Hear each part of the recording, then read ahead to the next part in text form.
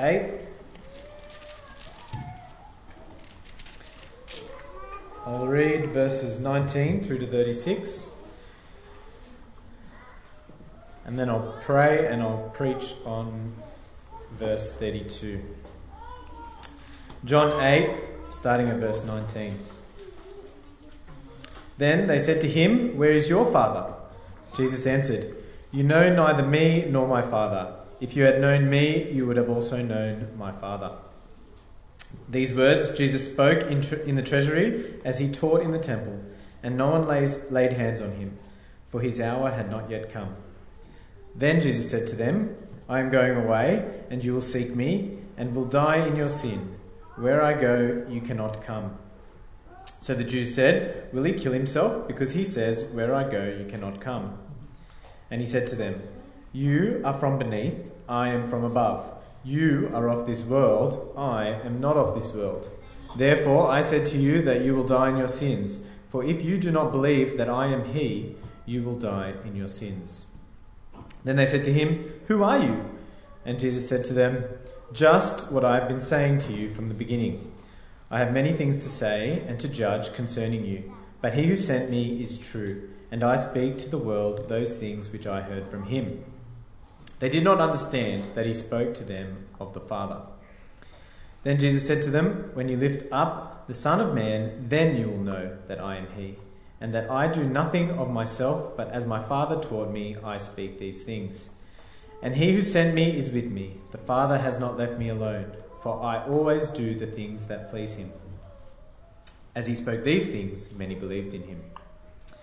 Then Jesus said to those Jews who believed him, "If you abide in my word, you are my disciples indeed, and you shall know the truth, and the truth shall make you free." They answered him, "We are Abraham's descendants, and have never been in bondage to anyone. How can you say you will be made free?" Jesus answered them, "Most assuredly I say to you, whoever commits sin is a slave of sin. And a slave of sin does not abide in the house forever, but a son abides forever. Therefore, if the Son makes you free, you shall be free indeed." Amen. I'll pray and then we'll begin. Dear Heavenly Father, we come to you as a people in need. And Lord, we come to you tonight and ask that you will open our eyes and our hearts to see the truth of your Son, the truth that you sent him to give to this world, the truth that alone will set free, Lord. And we just pray that you'll have mercy on us tonight and that we may see this more as we leave.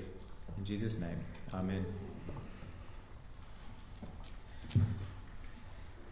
Well, I don't think it's a stretch to say that freedom and slavery is a key theme throughout history. We often look at history through a lens of the oppressed and the oppressors, whether it's economic slavery, religious oppression and persecution, political enslavement or national enslavement, and many other types of slavery and oppression that you can think of. Even in our present culture, the idea of being oppressed is a key thing. It has been the driver for significant social changes in our lifetime, like abortion and approving gay marriage. These changes were pushed because there was a group that had been restricted or oppressed, and they needed to be able to be free to make this choice, or so we were told. And this seemed to be a convincing argument. Many people were convinced. And so it made me think, what is it about slavery and oppression that troubles us so much? What is it within us that makes freedom such an important thing? Well, tonight, as we look at John 8 and more closely at verse 32, Jesus addresses these two topics. And from this, I'm hoping we will see the gospel view of freedom and slavery. But to begin with, we will look at slavery. And the first point I want to make is we must see our sin as slavery. Jesus' offer in verse 32 reads, If you abide in my word, you are my disciples indeed, and you shall know the truth, and the truth shall make you free.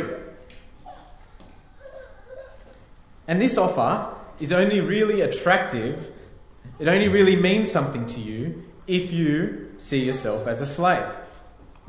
Like the way you only really feel the need for your house key when you are standing outside your locked front door. Freedom is only desirable when we realise we are in captivity. The religious Jews in the temple who Jesus was speaking to didn't think they needed freedom.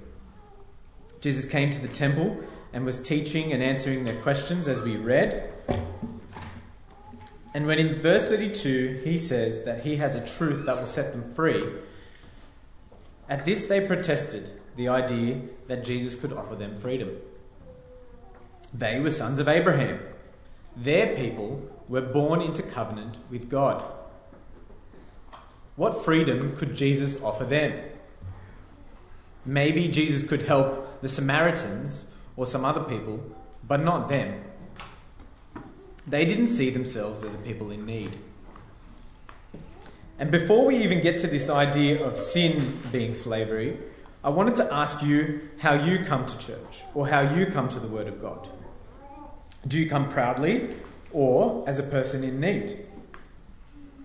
Because throughout the Gospels, we see the Jews' pride constantly hindering their understanding of Jesus' message. And I don't think this is just strictly a Jewish problem or a Jewish way of thinking. While we probably don't take comfort in not being a Samaritan or a tax collector, we might take comfort in not being a criminal, or not being a drug addict, or not being a liberal woke activist. Perhaps we take comfort in our morals, or our church attendance, or our clean criminal record. Perhaps, maybe we just are happy we aren't as bad as our neighbour, or a relative, or so-and-so a few pews behind us. But this type of thinking is at odds with Jesus' message. Jesus' message is attractive to a people in need, a people who realise they are slaves. Well, the obvious next question is, why are we in need? How are we slaves? And luckily, Jesus goes on to explain this to the Jews. Look at verse 34 of chapter 8. Jesus says, "Most assuredly, I say to you, whoever commits a sin is a slave of sin." And this is a very important point. We can tell this by the most assuredly. At the start of the chapter, the same group of people brought an adulterous woman to Jesus. And they wanted Jesus to judge her, and it was a test for Jesus. And Jesus' response was to ask the one without sin to cast the first stone. But no one did. See, the Jews knew they weren't sinless. They just thought they were better than others. But Jesus here in verse 34 is cutting through this type of thinking.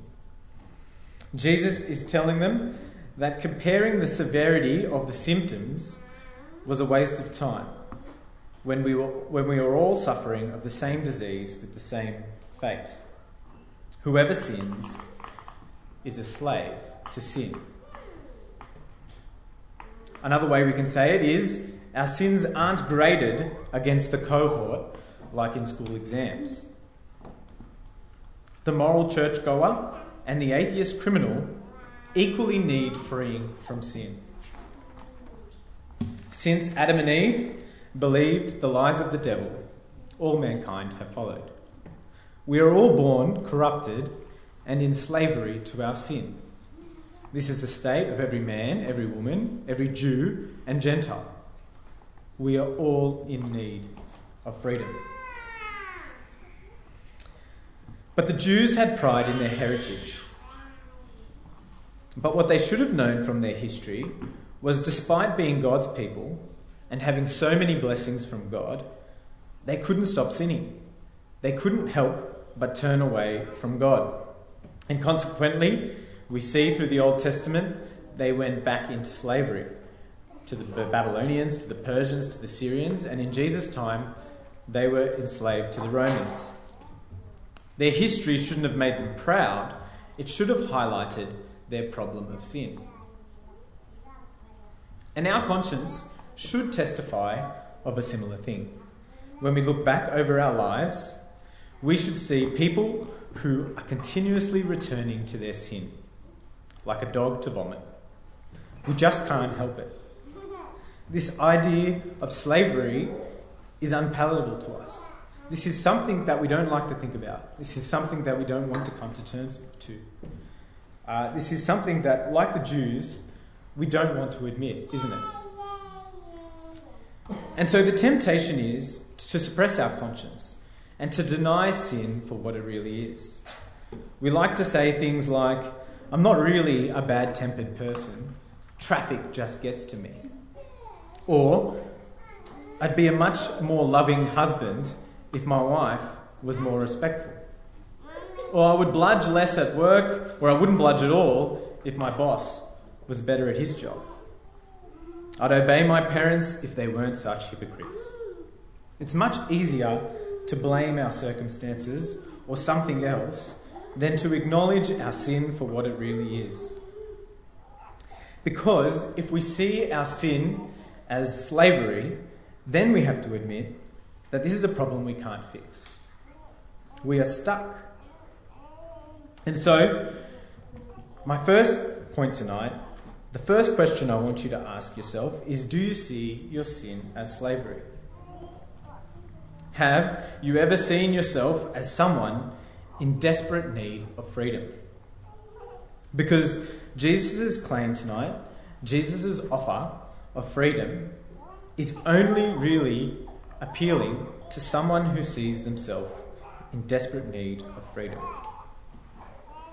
It's the devil's lies that tell us it's someone else's problem but not ours. It's the devil's lies that tell us that sin is not really our problem, it's something else. But tonight, I want to remind you that sin is slavery. We must see our need, because the hope of the gospel is freedom from slavery. And this brings us to our second point. Truth and freedom personified. Truth and freedom personified. Now, we understand what sin is. It should be clear that our definition of freedom can't come from Disney movies. Freedom is not the ability to follow our desires, or a lack of restrictions on our cravings, or even being able to truly express ourselves. That is slavery. So where can we find freedom? Is it even possible? If all mankind is stuck in this condition of slavery, who can possibly claim to have a remedy for it? Can Jesus really make this offer of freedom? And the funny thing is, this is the essence of the argument Jesus was having with the Jews. If you follow along the dialogue as we read, the Jews are constantly asking Jesus, "Who are you? And how can you say these things? And who witnesses that you are legitimate in your claims?" They continually question Jesus. And Jesus' responses are, and I've jotted down a few, as follows. Jesus said, "He is the light of the world," verse 12. He doesn't make human judgments, verse 15. He is from above, verse 22. He is not of this world, verse 23. God has sent him, verse 42. And that he is sin-free, verse 45. As you can imagine, these responses from Jesus didn't calm the Pharisees down very much. But what Jesus was saying about himself was absolutely critical. Jesus was claiming to be different. While all men are deceived by the lies of their father, the devil, Jesus said he has a truth from his Father in heaven. Verse 26 and 28. While all who sin are in slavery to it, Jesus claimed that he is free from sin. Jesus was backing up his offer of freedom, and he was making sure they knew he was not like any other man. Jesus was in fact sent as a divine intervention into mankind. And so it makes sense that not only can truth be found in Jesus, this is in fact the only place we can find truth. It is only by Jesus' words and abiding in them that we can know truth. And this seems to be another offensive element of the gospel, isn't it? We live in a world where you have your truth and I have mine, but this isn't what Jesus is saying. Jesus was saying that without him, we are all lost in lies. Jesus was claiming a monopoly on truth and freedom. No one else has the answers to these questions. As we saw last week, he alone has the words of eternal life. Jesus is truth and freedom personified. But Jesus did not only say that he holds truth or freedom, or even that he was truth or freedom. In our text, Jesus offers truth and freedom. Jesus says, "For those who abide in his word, his disciples, they too shall know the truth, and the truth shall make them free." And the next thing I'd like to point out is that this is a comprehensive statement. Like car insurance, the comprehensive one is supposed to cover all your repairs when you make a claim. Just don't read the pages and pages of clauses and additional fees associated. But Jesus' offer here is of total freedom from sin. His disciples will be free. There is no additions, no clauses, no payments, no maximum payouts. Jesus offers a genuinely comprehensive freedom. And while our text doesn't give us all the details of Jesus' work that we do in other parts of the Bible, like how we can be free from the punishment of sin that he will take on the cross, or that we can be free from a guilty conscience that he will cleanse, or that we can be free from our father, the devil, as we are adopted into a new family, free from our old nature as we are regenerated, free to obey and worship God through the power of the Holy Spirit. Jesus does not go into these details, but he makes it clear that his truth will set men totally free. In verse 35, he says, "The slave does not remain in the house forever, but the Son remains forever. So, if the Son sets you free, you will be free indeed." There is nothing more we need outside of Jesus Christ to be free. There is no more truth that we can know that Jesus does not reveal to us. In him, we have all truth and can be completely free. And so the last point I want to make is that we need to beware of a partial gospel. Did you notice the changing temperament of the audience? Early in chapter 8, the Jews were questioning Jesus and wondering who he was. And after some back and forth, verse 30 tells us that many believed in him. And our text in verse 32 was specifically addressed to these people who believed. But after this, the attitude of the listeners changes. While initially it seems they appreciated some of Jesus' message, although they probably didn't understand a lot of it, as the gospel was pressed more upon them, they became defensive, claiming their Jewish heritage. Then they became argumentative. And eventually, they ended up accusing Jesus of being a demon-possessed Samaritan. In verse 48. We saw a similar thing last week. Many people came to Jesus and even wanted to make him a king. But not long after, many left confused and angry. This is a recurring response to the gospel. Many people come to God, come to church, come to hear the gospel for many different reasons. We saw earlier in the introduction that this world is full of slavery, oppression, hurt, and people who long for something else, people who long for freedom. And while the gospel may help in little ways to improve their lives here on earth, ultimately, Jesus offers freedom from slavery to sin. This is the core of Jesus' message. And so, I want you all tonight to be sure that this is why you come to Jesus. This is why you want to hear his words. And this is why you have hope in him. We must be sure that we are holding on to Jesus because of our slavery to sin. This is what Jesus is declaring here in John 8. But also, we must make it clear when we point others to Christ as well. It's not easy to tell people they are slaves to their sin, particularly in this day and age. At the start, I mentioned how this idea of oppression and freedom has been used as a motivator for social changes.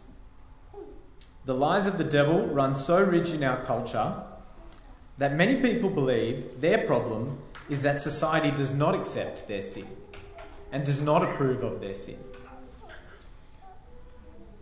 But Jesus' message is so radically different, isn't it? And this is the message we must proclaim to lost sinners. We must proclaim that sin is the problem, and sin is slavery, even if it offends.